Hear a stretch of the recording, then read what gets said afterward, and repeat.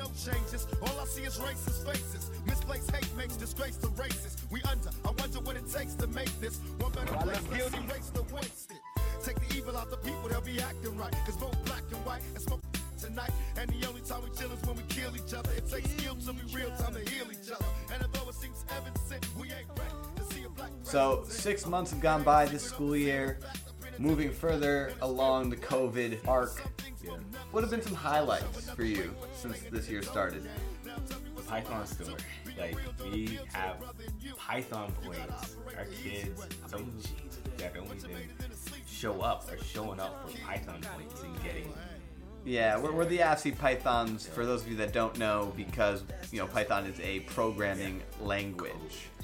Yeah, and, the school store has been great. There's been a lot of hype. The students think there's some mild drip. Or some drizzle. So, also an opportunity to teach them about inflation. They get some Python points, a week goes by, and they can't get the same stuff they thought they could. Yeah, prices of hoodies are going up, y'all. But yeah. This year has been on a much different level than last. Less fights. I still think we're dealing with some of the same problems. We're not fully staffed still. Yeah, we do not have a Spanish teacher to teach this required language or requirement. So that's an issue. Yeah, but it's provided an opportunity for our staff to come together. I think we've had like 7 different teachers teaching that class.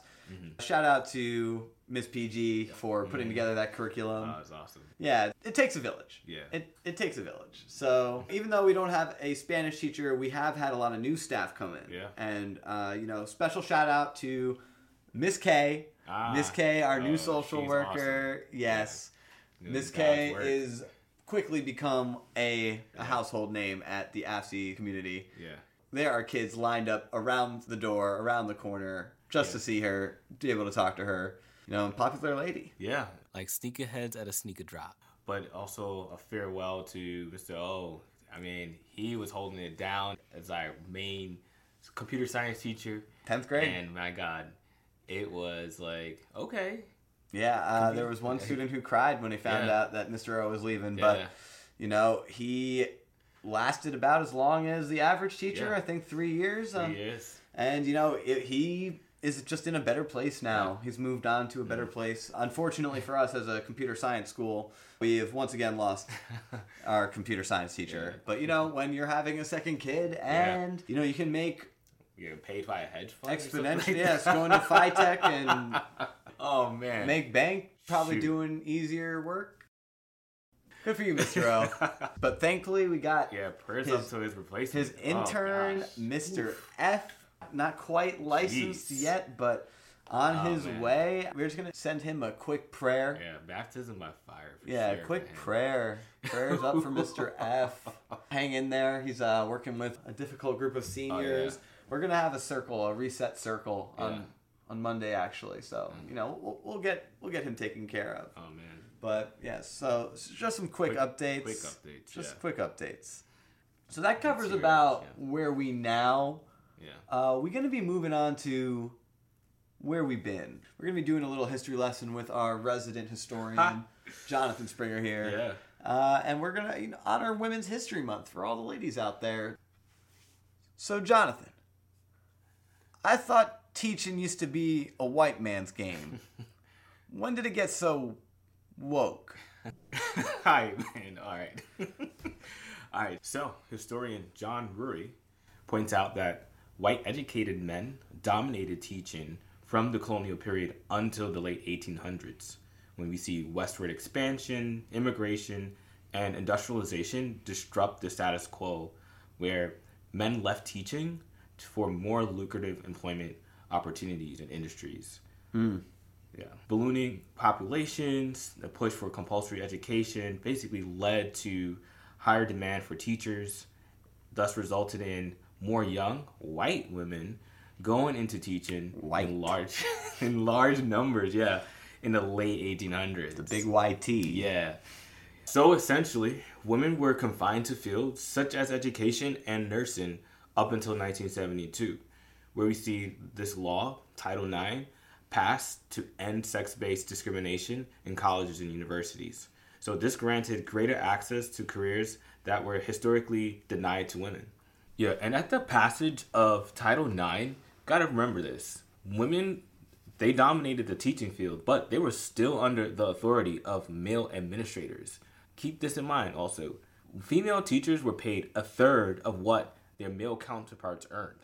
Okay, so Springer, what I hear you saying is that to make America great again, Yeah? we need to get women teachers back in the classroom. Well, actually, as of 2015 to 2016, 77.6% of the teaching workforce are women. Okay, so that's a relief. It means we are continuing the hallowed tradition of paying women less than men because we consider jobs that involve nurturing to be inherently less valuable. Right. Since, according to the Economic Policy Institute, after examining decades of federal data as of 2018, our almost 80% female workforce earn 13% less than the private sector makes with a similar level of education. Yeah. So, where are we going? Well, I mean, we just talked about where we've been, so it makes sense to talk about where we're going. We ain't going nowhere. So, like, 2019, we had agreed on a contract. That was up in 2022. And it took roughly 6 years to even get to the contract negotiations in 2019. So we were without a contract for 6 years. Crazy. Oof. Yeah. So, like, United Federation of Teachers, UFT for short, which reps New York City teachers, they're back at the negotiation table, and we're at it again. And negotiations aren't looking that good right now. For those of you who don't know, the city negotiates with one union at a time, and the union that went first was DC 37. It just accepted a 3% raise. No. Yeah. What do you do? What are you doing? So, like, 3% is such a low bar. And for a union that's really the anchoring point for the unions next in line to step up to the table, it's a big blow for us. So, unfortunately, like, DC 37 agreed to sub-inflation increases. So, essentially, they're taking a pay cut. So, Shit. yeah. So, pretty much, before this, we were already making less than teachers 20 years ago. Facts. And then, boom, 10% inflation increase. Yeah. Mm-hmm. And we could be years without any kind of contract change. Yeah. And already, it takes 15 years to make even 100K. Yeah. Mm-hmm. And, in New York, that doesn't go as far as it used to. Don't. Yeah. It don't. So, I like, can't buy nearly as many hoodies.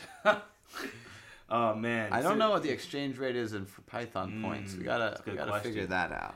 Yeah. So, like, no wonder it's so hard to raise a family in New York City on a teacher's salary. Oh, shit. I mean, yeah, isn't that what happened to Mr. O? Ooh. Second kid? Ooh, yeah. Oh. Yeah. Oh. So, where are we going? Are we going towards a future where there's a teacher shortage and it gets worse? If the Wall Street Journal reported in 2018, education workers were leaving their jobs at the fastest rate on record. And it's only gotten worse since COVID. So, Where are we going? Maybe we'll find out next time. Thanks for joining us again at Arm the Teachers.